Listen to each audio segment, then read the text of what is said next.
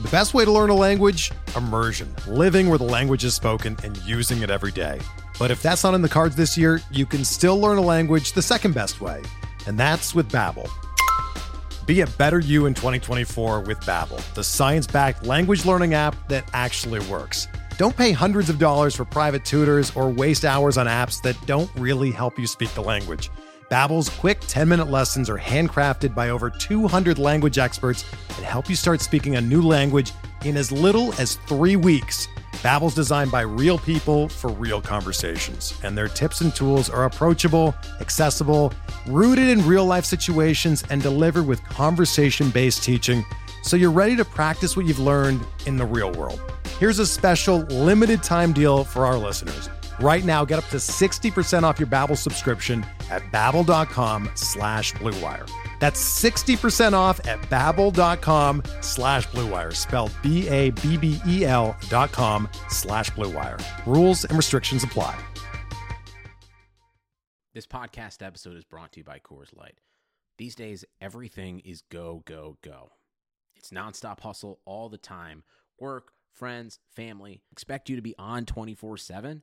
Well, sometimes you just need to reach for a Coors Light because it's made to chill. Coors Light is cold lagered, cold filtered, and cold packaged. It's as crisp and refreshing as the Colorado Rockies. It is literally made to chill. Coors Light is the one I choose when I need to unwind. So when you want to hit reset, reach for the beer that's made to chill. Get Coors Light in the new look delivered straight to your door with Drizzly or Instacart. Celebrate responsibly. Coors Brewing Company, Golden, Colorado. Support for this podcast comes from U.S. Bank. U.S. Bank wants to know how you reward yourself because they have cards that make every day more rewarding. Are you a points hoarder, cashback guru, low intro APR lover?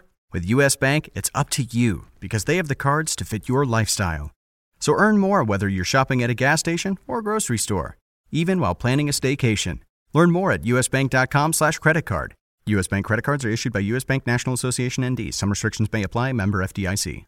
This is the story of Harry's. For decades, one big razor company has relentlessly increased prices and reaped immense profits at the expense of its customers. Then one day, an ordinary guy got ripped off buying razors. He was so fed up that he and his best friend started a company to fix shaving. They called it Harry's. By taking less profit and selling online, Harry's can offer quality blades for less. You can even get Harry's 5-blade razor and shave gel for free when you sign up. Just cover shipping. Click or go to harrys.com and enter code RAZOR at checkout. That's RAZOR, R-A-Z-O-R. Welcome to the RotoWire Prospect Podcast. Clay Link here alongside James Anderson. James is on Twitter at RealJRAnderson. I'm at Clay W. Link. James, we didn't actually get a chance to watch a minor league game together this week. That's on me. I did go actually with Derek Van Riper, though, on Sunday to see Cody Medeiros with the Wisconsin Timber Rattlers, and you watched a game on your own. Which minor league game did you pick out? Yeah, I watched a game, like specifically, went back and watched it on MLB TV. Byron Buxton went 4 for 6 in that game. It was AA Chattanooga against AA Montgomery, and that was on Monday. Just kind of wanted to see what he was looking like. Obviously the number 2 fantasy prospect in baseball, probably the number 1 overall prospect in baseball if you factor in defense and everything. So he's kind of gotten off to, a little bit of a slow start. I mean, striking out, I think, around 30% of the time, but he looked great in this game. Went 4 for 6, like I said, had a double, a triple, got caught stealing, actually, which you're not going to see very often, but a lot of that was just because he was gunned down by Justin O'Connor, who's one of the better catchers in the minors defensively. Maybe not quite on Austin Hedges' level, but he's got an 80 arm by a lot of accounts. So I wouldn't read too much into Buxton getting thrown out on that stolen base attempt. But I was just watching him, on the double and the triple, just crazy speed out of the box. Mm-hmm. And once he's kind of one of those guys who it's almost he picks up speed when he rounds first, like his first to third ability, and this is kind of how Mike Trout is too, where, you know, they can just go first to third on almost anything. And that triple, I clocked him in at around 9 seconds going from home to third, which is pretty ridiculous. You know, can't wait for this guy to get up. Even his outs were, you know, hard hit balls to dead center. His power alley is left center, and that's where all his hits were going. He did beat out one infield single, but you know, the double, triple to that left center part of the ballpark, and that's where the majority of his home runs will come. So, you know, excited to see this guy. Probably going to be in the minors for most of the season, although, you know, he wasn't facing, you know, in this game he was up against Montgomery. He wasn't facing a great arm. Some of the pitches he was hitting were kind of grooved or hanging. Hit a hanging curveball, I think, on that triple. So be nice to see him face some better competition as the year goes on. Yeah, I really want to see this guy live sometime this year. I would hope to. Thought I'd have the chance to in the Arizona Fall League, but he had another injury. I think it was a hand or a finger, something like that, in the Fall League that forced him out right before I got there. But really nice to see him get off to such a strong start after all the injuries, you know, kept him pretty much off the field. Just 31 games in the minor leagues last season. But he has a home run already this year. It's really nice to see. And, God, I'm excited about this guy. He's going to be great. And, you know, moving forward, you know, I mentioned that we weren't able to watch a game, so we, you know, kind of reporting on separate games here. But moving forward, we're going to be watching a game every week. And really focusing on that, kind of the premise of the Prospect Podcast. We'll be doing that moving forward. Just didn't really pan out this week. And next week, you know, I don't know, maybe you'll be able to on the computer watch one of these games, but I'll be in Arkansas for that series Sunday, Monday, Tuesday for that series against Frisco. So a lot of the pod next week will just be kind of focused on kind of what I saw there, but you know, there's going to be probably, you know, at least one game where there's a solid pitcher on the mound. Maybe you can watch that game and we can talk about that and compare notes. But yeah, that should be pretty fun to kind of recount what I saw there. Yeah, I'm really excited to get your takes on some of those guys. Joey Gallo, not sure if he's going to be in action, but hopefully he makes it back. Not really sure exactly his status right now, but yeah, I mentioned I got to see Brewers first-round pick Cody Medeiros this weekend in his full season debut, really, and he looked outstanding. I mean, 7. Actually, let me confirm this. Yeah, no, I'm sorry, 6 no-hit innings, 1 walk, 7 Ks. I mean, not a really. I mean, he's 6'2", but he really slight frame, only 180 pounds right now, 18 years old. And I think he was only at 60-some pitches when they pulled him. So just cruising. I mean, he was actually. Derek and I commented at one point that man, I don't think there's even been a ball hit out of the infield. It was just a ton of weak contact, a lot of missed bats, and the balls that were hit on the ground were either soft dribblers right at short or second, and it was dominant. But then Wisconsin ended up losing 11-1 despite 6 no-hit innings from Medeiros. The final 3 innings were hell to sit through. The bullpen, run after run allowed, pitching change. I seriously think the final 3 innings of that game took an hour and a half to 2 hours. It was absolutely crazy, but gotta love what you see from Medeiros here, off to a nice start. And a lot of people kind of thought that where he was drafted 12th overall really wasn't truly deserving of that spot. I think it was more so given the cost to sign him. I feel like taking him there allowed them to get Monty Harrison in the second round. Are you on board with that reasoning?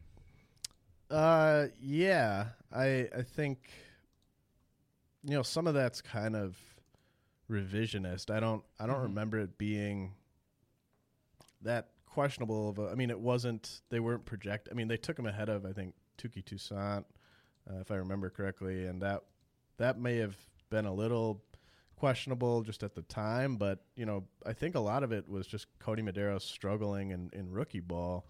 and people, sort of jumping to conclusions about, this is going to be a guy that is going to just be a real big project, and maybe he's going to take a ton of, seasoning in the lower levels. And I just don't think you can read that much into 17 innings in rookie ball. I mean, his numbers weren't great, obviously. I mean, he was still missing a ton of bats, but, it'd be good to see what he does this year. And if he continues to kind of cruise like that,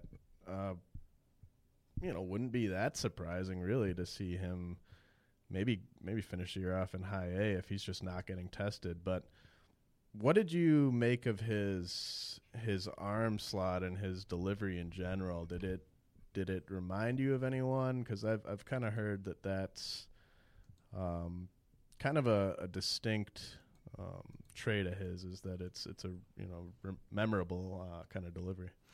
Yeah, it was.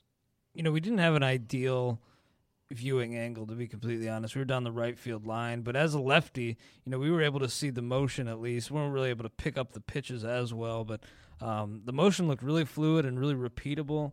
I mean, one after another. The arm slot, I mean, I don't want to say Chris Sale because I don't really think I've heard Bumgarner. Okay, I can see that.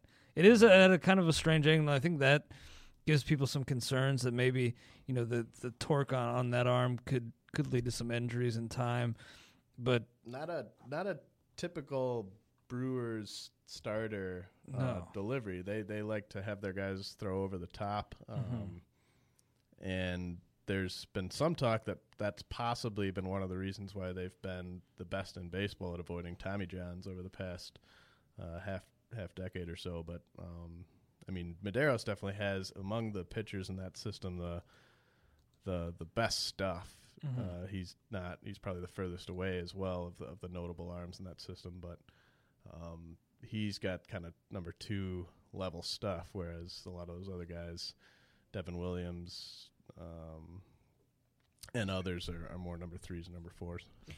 Really good control in this outing too for him, and that's the key. Really. Yeah, that's what you love to see, and yeah, it looked really poised. And as I mentioned, the mechanics on the mound looked really fluid, really repeatable, and it was great to see him just pump it in there, get a lot of weak contact and strikeouts. But mentioned Monty Harrison, I mean, was impressed from what I saw. He was batting leadoff for the Wisconsin Timber Rattlers in this game. It didn't have a big game, but did get to see him on the base pass. Actually got gunned down late in the game, tried to steal. Wanted to see him. He didn't get a great jump, but he's an exciting player. Jake Gatewood was down in the 7 hole.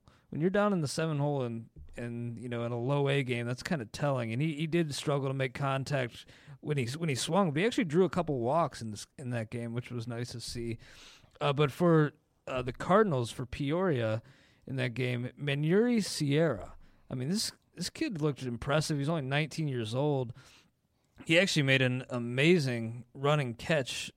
He actually ran right into the wall head first and opened the outfield door. It was pretty sweet, and he also, looked pretty good at the dish. Did you found a spot for him in your top 200? Am I right? Yeah, I'm trying to think where I had him. I probably should know that off the top of my head. I think it was kind of definitely in the second 100. So that one probably in the 150 to 200 range. Mostly because of how far away he is. But, yeah, I mean, in that Cardinal system, I think I noted this when I was doing kind of the organizational top 10s. Their position players really are not of the high upside caliber except for Sierra. I mean, Sierra, if you're going to pick a guy of their position players that could maybe one day, if everything clicks and everything works out, could maybe one day find their way into top 100 or top 150 to start the year, it could be Sierra just because he's got the impressive speed.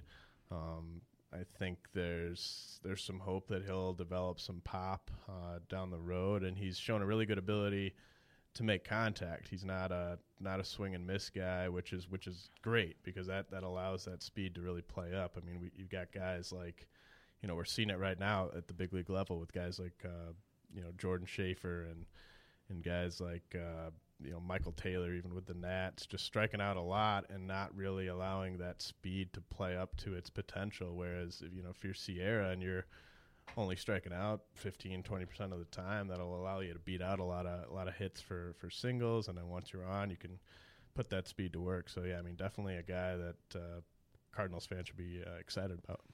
Yeah, overall, not a great start for Sierra this season. He's just 3 for 27 actually, but he does have a triple, 3 RBIs, 6 Ks. It may take him a bit, but he, the raw tools definitely stood out. In a low A game, he definitely was a guy who, along with Harrison and Medeiros, that stood out. He just turned 19 too. Yeah, exactly. So obviously, that's why I didn't have him as top 150 or top 100 guy. It's going to be slow and low for him for the next couple of years. And we've talked about how proximity factors into your rankings and my personal rankings in the RotoWire Roundtable. I was looking at your rankings though. Medeiros and Sierra actually back-to-back, 151, 152 on the site, and I think that's kind of interesting. Both guys very young. Medeiros still 18. Sierra just turned 19, as you mentioned. I think those guys are interesting. Going to be a fun year. I do think, at least for Low A Wisconsin, I think there's, talent to drive fans to the ballpark. I think you're right that Medeiros, may very well get bumped up to high A before the end of the year, but I think he spends most of the year, given his age, at Low A. Well, we'll probably have a better feel for that in, a month or 6 weeks down the road, because if he has, some road bumps, which I would expect, I don't expect all of his starts to be this smooth, but, if he has some games where he definitely shows that there's stuff that needs to be worked on, then he could just spend the whole year at Low A. I think the Brewers probably entered this season expecting him to spend the whole year at Low A, but, he could force their hand with some more outings like that.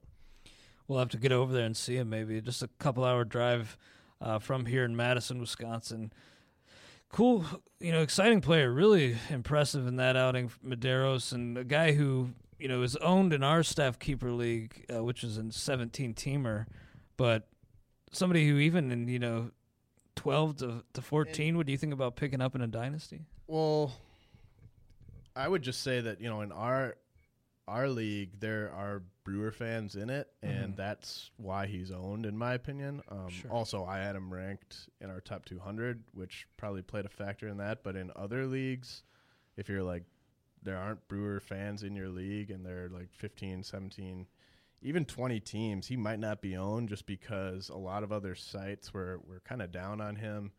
And, I'm in a 20-team dynasty league, an expert dynasty league, where he went way, way late in the reserve draft that we had in the offseason, behind guys, just, behind tons of guys. I'm trying to think of a good name that he went behind, but he should be available in most dynasty leagues. So, yeah, if you want a guy to stash who might show up in the big leagues around 2018, 2019, he's definitely a good guy to have.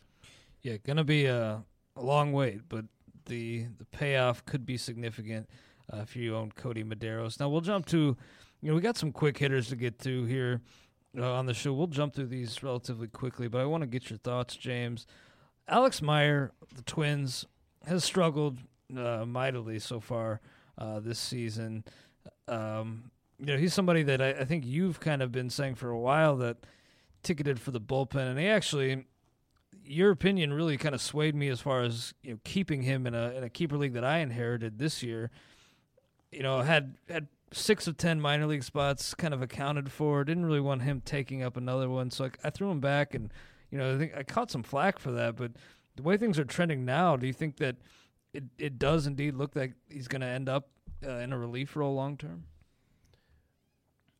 I think the Twins have to really start looking at that as the move. The thing is he's 25. He's 25. So, and it's clear at this point, I think, that he has a long way to go with his command to get to a point where he can be. He's got 11 walks through 8 2/3 innings so far this year. And that's coming off a year where command control was the one thing that prevented him from joining the Twins rotation. So not showing any progress there. His fastball was running a little lower in his last outing than it typically is. I think he was 92 to 94. That either suggests there might be something wrong, an injury, which would possibly make sense given his lack of command, or it means that he was trying to dial it back to get better command and it still wasn't working. So either way, not good news there. I tweeted out the other day that not only do I like Jose Berrios more than Alex Meyer, I actually think he probably debuts in the Twins rotation before Alex Meyer, meaning that maybe Alex Meyer beats him to the big leagues, but Alex Meyer, if he beats him to the big leagues, is going to be as a reliever. Wow. And Jose Berrios at Double-A, I think he went 6 1/3, one run, and 11 Ks in his first outing. So, walk too. Yeah, he's the real deal. Alex Meyer, I think if the Twins are smart, time to kind of get this guy to the big leagues, get him contributing in a role before an injury happens, and then. What could be worse than a 25-year-old with huge command issues needing Tommy John, and then he comes back, and he's 26 and a half or something, and you just put him right in the bullpen at that point. I mean, it's kind of a tough situation. I know Twins fans are super excited about this guy one day being their ace, but.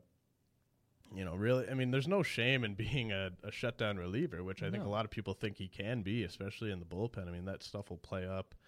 If he can get that velocity back, I mean, he could be triple digits out of the pen. I just think that, at some point you got to kind of look at the overall package and say, how good of a starter can he really be with this command profile? Yeah, I'm with you there, and it's... Yeah, at his age now, it's looking like it's really trending that way, and I feel like, dynasty owners have been holding on, maybe a bit disappointed, but you're right, he really could be a shutdown bullpen guy, and of course there's value there, but Berrios, man, really exciting, still just 20 years old, but interesting that you think he could beat Meyer to the rotation. I could see it. I mean, he did have 8 starts at Double-A last year, even was bumped up to Triple-A to make start to end the season. Off to an outstanding start. Former first-round pick, 32nd overall in 2012. Just 6 foot 185, but frontline potential. He's on that exact same timetable as Buxton and Sano, really, to get to the big leagues. It works out perfectly for the Twins because that's when they want to start fielding a competitive team. So, when Buxton and Sano are ready, I mean, there's no reason to hold Berrios down either. Yeah, I mean, we've talked on previous episodes of the podcast about, Buxton and Sano coming up this year and, kind of sparking that fan base. But considering the start they're off to, hard to imagine that they... That's the thing, is they're not coming up before September. I just don't see any reason for that to be the case. Looking at your rankings here, you got Jose Berrios 36th overall in your ranks. Aggressive, but I really like it, ahead of Henry Owens, Jesse Winker, J.P. Crawford. I mean, that just speaks to, the upside he has. Did I ever tell you that I pulled a Berrios auto from a box of Bowman a couple years ago? Yeah. That's hold on to that one. Yeah, I gotta keep that. Gotta maybe do a box break on the pod sometime. I know we keep talking about that. We gotta do. What do you think's gonna happen first? A box break on the pod or a song intro for the pod? Hope to God it's a song. We're usually not this procrastination prone. That's the thing. We've had high hopes though. Yeah, our hopes are too high. Yeah, I need to lower my standards to my dating standards. Get them down there. And then we'll get a song up in no time.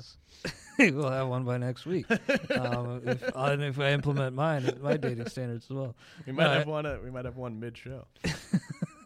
Yeah, exactly. I'll take what I can get at this point.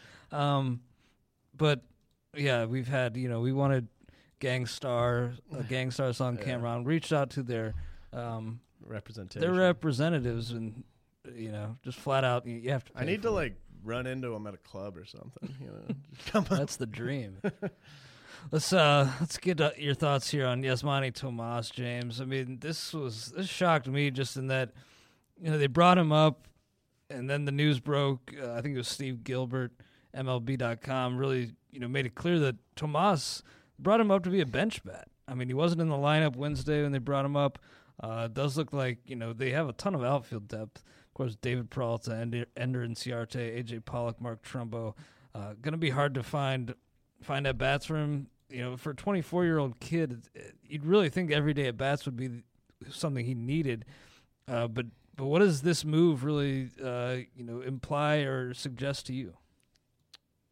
It suggests that the Diamondbacks, for whatever reason, are trying to win this year, and they're putting that they're putting having Tomas as a bench bat over developing him as a player, and that just doesn't make sense to me, really. I mean, I know that he's on the 40 man, so that kind of makes things easy for them to kind of get a guy up there without having to, do something that they're not ready to do with another player. But he's gonna play.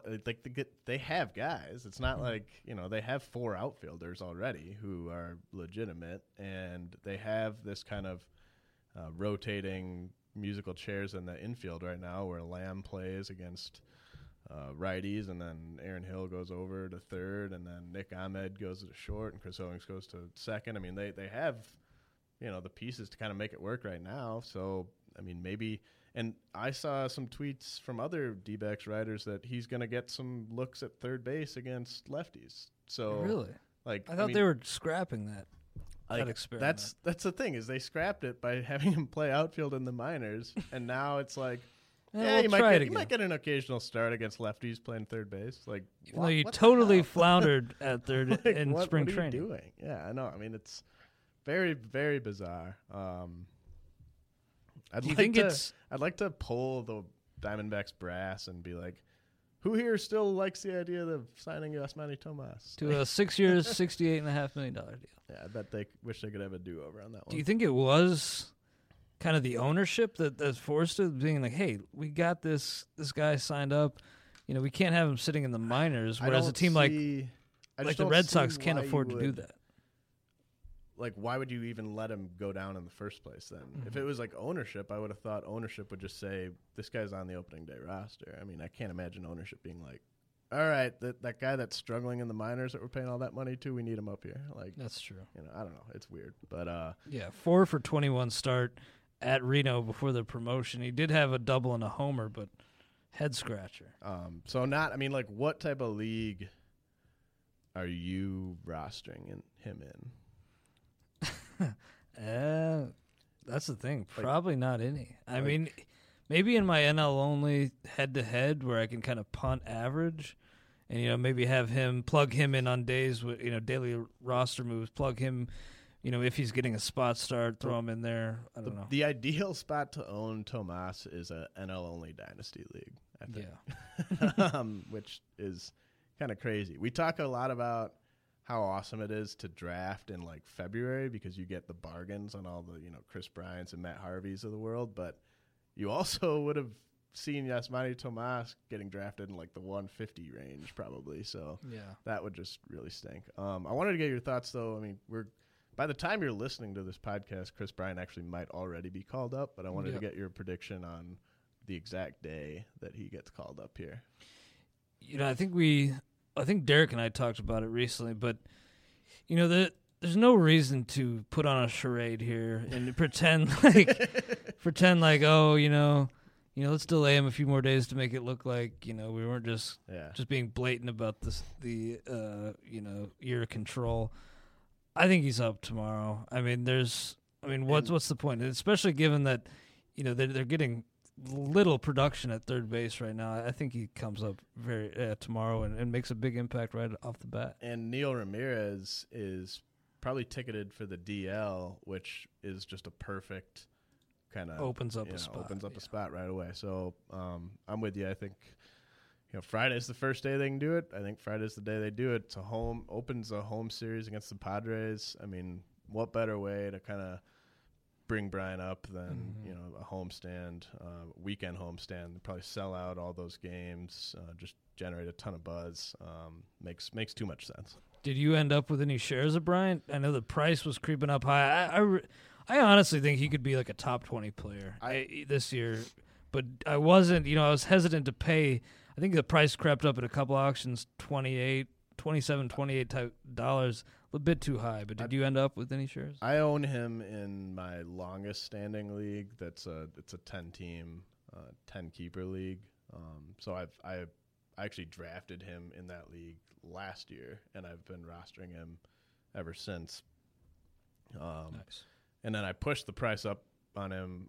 It was me and Kevin O'Brien in the stake league bidding on him. I pushed it to 29 and he went 30, so that was it got me. that high. Yeah. But yeah, I mean, I'm kind of with you. I wouldn't predict that he's a top 20 guy. I would predict he's a top 50 guy though, and I definitely would not be surprised if he was a top 20 guy. So should be pretty exciting. Yeah, I'm definitely excited, and I think, I'm going to be watching that game tomorrow. Even when my Reds are playing, I want to see Chris Bryant if he is indeed called up, but hopefully they don't.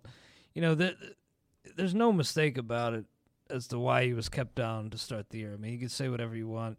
They won't say so explicitly, but it's very clear, and the players agreed to this. I mean, also, there's no real reason to put up a front about it. I think it's funny that the reporters ask Joe Madden, and they're like, do you know which day he's coming up? And he has to just be like, nope, I don't know. Because if you say yes, then you're admitted. Then that's when a grievance could actually be won. But as long as you just keep saying, nope, we're, development, all this stuff. Yeah. You have to do it, but at the same time, everybody knows the reason why. And it sucks that you do have to kind of skid around it. Madden does and the team does, but it's the way of the business right now, and maybe in the next CBA they can get this kind of figured out. But one more last thing on Tomas. We were talking, and both of us seem to be on the same page. But I was talking yesterday on the Fantasy Baseball podcast with Jake Latarski. He thinks there's a lot of upside there, worth rostering in really all formats. I'm not on that board, but do you think that possibly him coming up is a precursor to some sort of outfield trade for them? It could be, but I don't think. I mean, I don't know why you would do the call up before the trade. That's true. Yeah. They could get, I'm guessing, a pretty decent haul. I actually think the guy they could probably get the most for is Ender Inciarte, just because of how good he is defensively and team control too, quite a bit. Teams love outfielders that. He hits enough. He's kind of Juan Lagares light, where he can offer a lot on both sides of the ball, and I think if they're smart, I think they'd like to trade Trumbo. I don't know if they would get many takers on that deal. I don't think they'd get a ton of interest on David Peralta. Excuse me. Maybe AJ Pollock too, but then you're kind of. I don't know. I don't really think so. I don't give the Diamondbacks that much credit on this front. Yeah, no, I hear you. I feel like you're right. You would want to do that deal before you actually brought Tomas up. I feel like they could get something for Inciarte, just given, you're right. Versatile player, under team control for a while, but I don't know what this team is thinking. But in the meantime, I disagree with Jake in that 10-teamers. Even 12-teamers, mixers, maybe even 15. I'd probably just leave Tomas be for now. If he works into playing time, it could be decent, but it's a double-edged sword because it's not like a Rusney Castillo thing where you're worried about the production. With Castillo, you're just worried about the health and the playing time. But with Tomas, you're worried about everything. So very true. Well, sticking with the Diamondbacks, though, Archie Bradley, really impressive in his debut, beating Clayton Kershaw in that outing, was really working at a fast pace and stuck with him for a long time. Allowed him to go, was it over 120 pitches? I forget exactly how many, but it was near that many pitches in that outing. Got a pretty favorable matchup, really. It's on the road, but in San Francisco, it's a team that's struggling to score runs right now. What are your expectations for tonight? I'm optimistic. He was really kind of a bulldog out there on the mound against the Dodgers. I mean, just kind of I don't know. I mean, he just kind of had a combination of swag and just desire, and he was like sweating and just wanting, grabbing the ball back on those throws from the catcher and just getting to work. And I mean, it was just really great to watch. You could kind of almost just tell by the way he was pitching that he was just so relieved and excited for this moment to actually be finally happening. I mean, he was the number one pitching prospect in baseball by a lot of people's measuring going into last year. Then he struggles and everything. So, I think he probably anticipated this day coming a lot sooner than it did. But, it's fun to see him out there. His family was in the stands and everything. This is a better matchup for him. I mean, he's got the Giants in San Francisco. That lineup shouldn't be scaring anyone right now. So, I could see rolling with him in a daily league. And, at this point, he should be owned everywhere. So, yeah, I mean, I'm expecting another solid outing. Yeah, he was working at such a quick pace. He snatched that ball back and just right back ready to toss. And I think you're right. Relieved not only to have that moment there, but also to make it through the first several innings without any damage, missing bats. It was an impressive outing for sure. And he was actually my top DraftKings play for tonight. If I remember right, his best pitch of the night was a curveball that got Adrian Gonzalez swinging, and Gonzalez at that point I think was the hottest hitter in baseball. So I mean, definitely very impressive. Absolutely, he was working average 92.4 miles per hour on the fastball, but complemented that with the curveball 22% of the time. I mean, the swinging strike rate just 10.7%, but the ground ball rate was up at over 66% in that keeping it down, and then that fastball, 92, but was movement, a lot of movement on it. So, well, we'll do some really quick hitters here. Just a couple words on your thoughts on some of these guys before we grade out our next pro wrestler. Going to do Rick Rude, one of my all-time faves today. But you mentioned Rusney Castillo. Dealing with shoulder inflammation. He was in Boston for an exam. No structural damage, but inflammation. Going to be shut down for a couple weeks at least. No specific timetable, though. Is this one where you have to swallow your pride and bite the bullet and drop him in 15-team mixers? 15-team, that's kind of right on the edge. I would say yes to dropping him in non-keeper 10 and 12-teamers, but I'd probably hold on to him in a 15-teamer.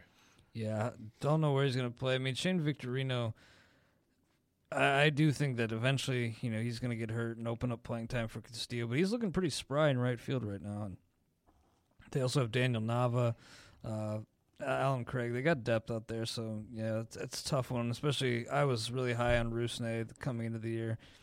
Hard to know when he's going to be up, especially with this further delaying his return to the majors. Manny Banuelos, pretty solid in his debut, through two starts at AAA. Of course, acquired from the Yankees in the offseason, arriving to Atlanta. Now, the back of the rotation there, Trevor Cahill's struggled in his debut. Eric Stoltz has been bad. Eric Stoltz is Eric Stoltz. Eric Stoltz is Eric Stoltz. Surprised Stanton didn't club him for like 3 homers the other day. I just have this kind of gut feeling on Banuelos getting the call here pretty soon.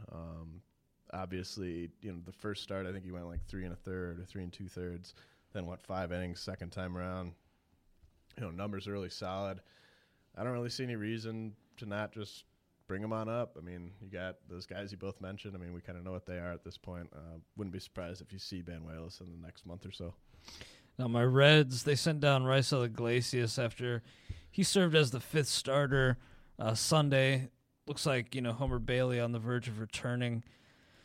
The back end of the Reds bullpen has been abysmal, aside from, of course, Aroldis Chapman. Really, I mean, Kevin Gregg, Jumbo Diaz has had issues as well. Tony Cingrani hasn't been great as a top lefty option for them. When Iglesias returns, do you think it'll be as a starter? Do you think maybe they move him to the bullpen and get him back up pretty soon here? I think that they will probably get him back in that rotation. In place of Marquis? Marquis to the whip. Honestly, I think he stays down for a while. So, in that sense, I think it doesn't make that much. By the time, the Reds are a nice little story right now. By the time I think that they're ready to call him up, it might not make a ton of sense to do so if it's for a bullpen role. So I think it might just be, I'd be willing to cut bait with Iglesias in pretty much all single season formats right now. A nice little story. That's not underhanded at all.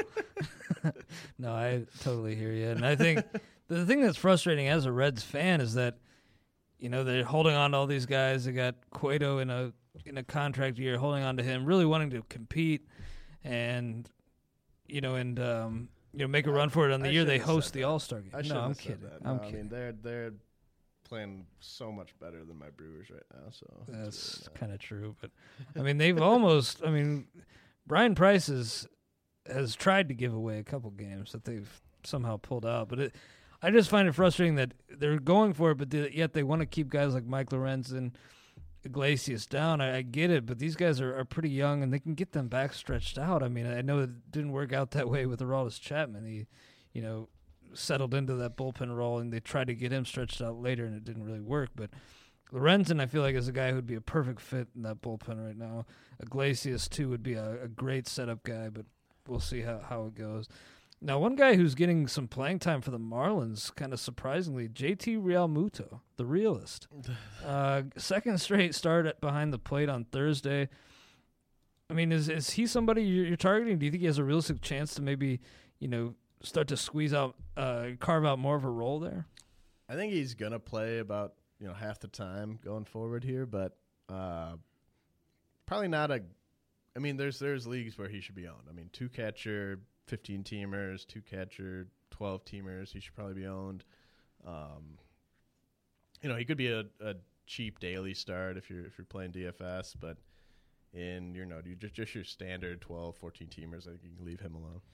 Again, next week's episode will be primarily focused on what, James, you're going to see this weekend in Northwest Arkansas. They're playing Frisco.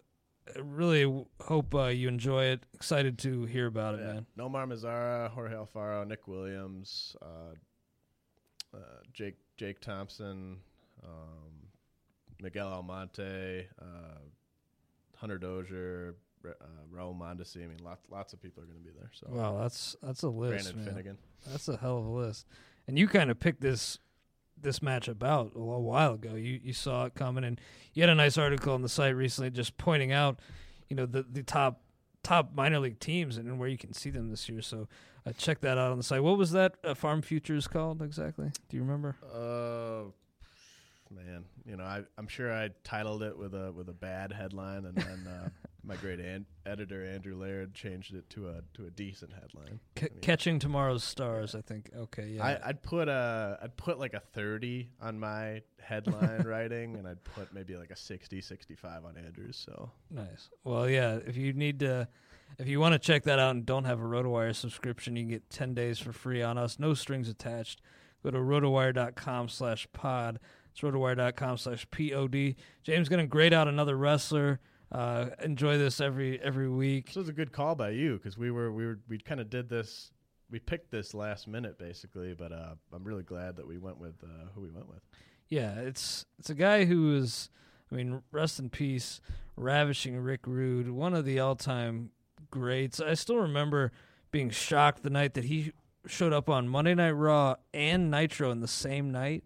Raw was taped and Nitro was live, and it was just a shocker. But his heyday was actually well before that. He was done in the ring by that point.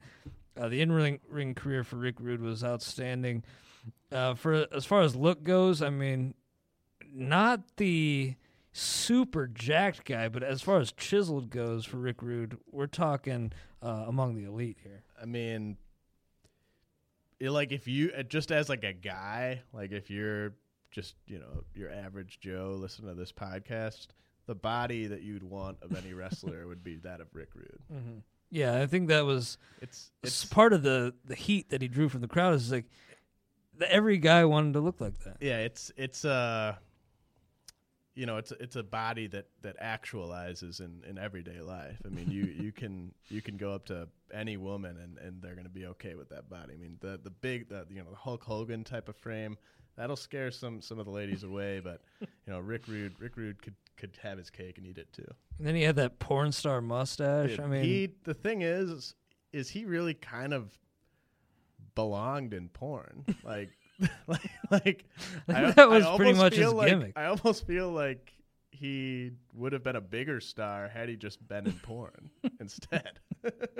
I think you're probably right, but I think that was also, really, they couldn't really say that on, WWE programming, WWF at the time, but I think that was pretty much his thing. His gimmick was being a porn star. Yeah, I mean, it was with his whole routine with the robe and the having his face on his shorts, and his just talking to women in the crowd, talking to Jake the Snake's wife that one time, he scouring the crowd looking for a woman to give a rude awakening to. I think he was calling Jake the Snake's wife honey cakes. which is a nice so way to insulting. It's a nice way to address a woman. Great feud there. I wish I could. I might actually have to look and see when they fought at a pay-per-view and go back and watch some of that. Easy 80 look for both of us. Yeah. Entrance, I got a 65 here. I'm kind of regretting not bumping a little higher. As you mentioned, we kind of threw these grades in last minute, but 65, liked the entrance music, thought it suited him well.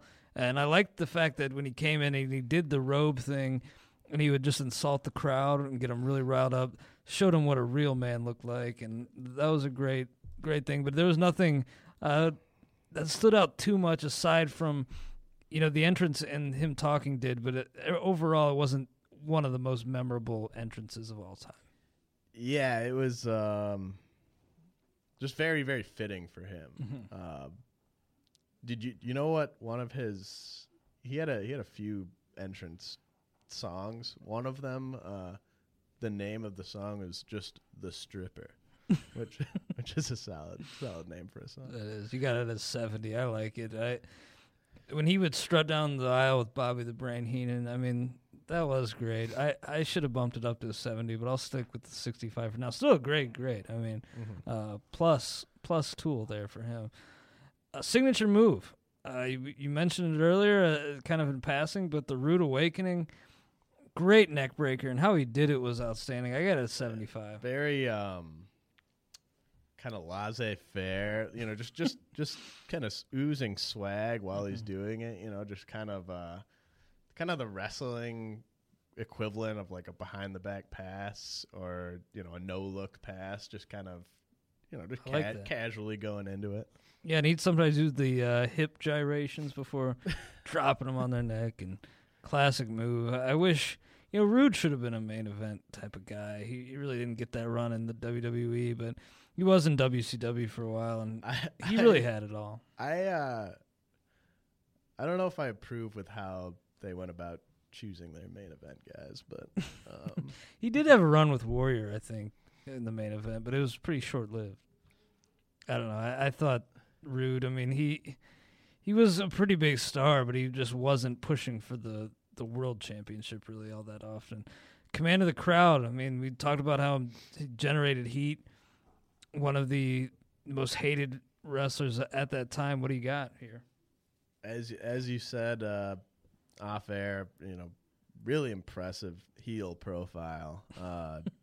Just really good at kind of hitting you where it hurts with his words, and kind of having the look to back it up, and then he could handle the mic. Good stick man. His gyrations which you referred to, just kind of getting the people going, I guess you could say. Yeah, definitely. No problem getting the attention of the audience. We talked about one of the all-time great ring psychologists in Jake the Snake last week, and you mentioned him earlier, but I mean, Rick Rude's ring psychology was amazing too. I mean, Really, elite heel profile, but a lot of it too was not only the words and the cockiness, but also the tights. Yeah. I mean, how cocky do you have to be to spray paint your own face on your tights? And he even, this was shocking at the time, and really kind of looking back, pretty controversial. Really, is he airbrushed Jake the Snake's wife on his tights. That sparked the feud. Sparked the fire that ignited that feud. Really was a ballsy move. Yeah, he would refer to himself on the microphone as the sexiest man alive, which is just the height of arrogance, the height of being a heel, and he embodied it so well. I still remember it was at a WrestleMania, I think, but when they were in Kansas or in Atlantic City, referred to everybody as Kansas City or Atlantic City sweat hogs, and I just remember thinking that was kind of brilliant. But final grade here, ring presence, I got a 65. Kind of hard to gauge. Just because he wasn't super huge and imposing, but gifted in the ring, I got a 65. I think that's pretty fair. Yeah, it's that wasn't what you came to see when you came to see Rick Rude, was his tactical maneuverings in the ring, but. Yeah, I put a 60 on it. Still plus. Nope, none of these grades were below plus, but that was his lowest mark in my book. Same here. It tied for my lowest mark, but 65 is still a very good grade. And overall, 70 for me. You got the 70 there. I was looking back at some of our other grades for the top guys that we've done, and rest in peace too to Ultimate Warrior. Really. Obviously an icon, but I think it's interesting that among Mr. Perfect, Ultimate Warrior, The Undertaker, Jake Roberts, and Rick Rude, Warrior actually was my lowest grade overall at 65. Kind of hard to believe for me, but I guess I'll stick by. You're partial to good stick men. Yeah, and the heels too. Yeah, Mr. Perfect was one of my all-time faves, but.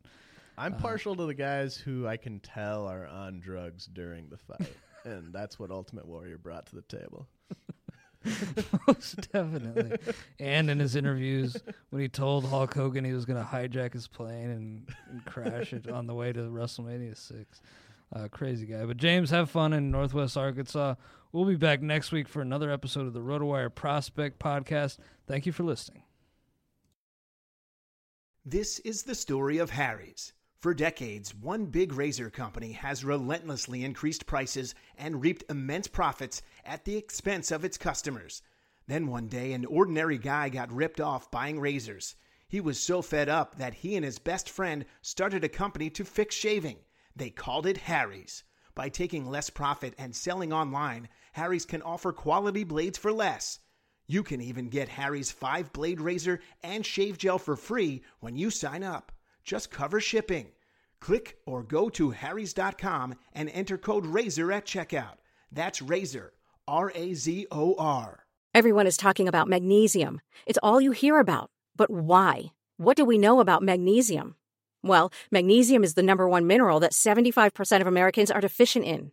If you are a woman over 35, magnesium will help you rediscover balance, energy, and vitality. Magnesium supports more than 300 enzymatic reactions in your body, including those involved in hormonal balance. From functional medicine doctors to mental well-being and female hormone experts, we all know that magnesium is the one mineral to improve all aspects of well-being and health. But which one? Magnesium Breakthrough from Bioptimizers, the trusted choice recommended by leading experts with 7 best-absorbed forms of magnesium to ensure your body receives the support it needs for overall well-being. Go to bioptimizers.com/balance today and use code BALANCE10 for 10% off. Support your journey to wellness at bioptimizers.com/balance. Magnesium Breakthrough from Bioptimizers, your foundation to optimal health and vitality.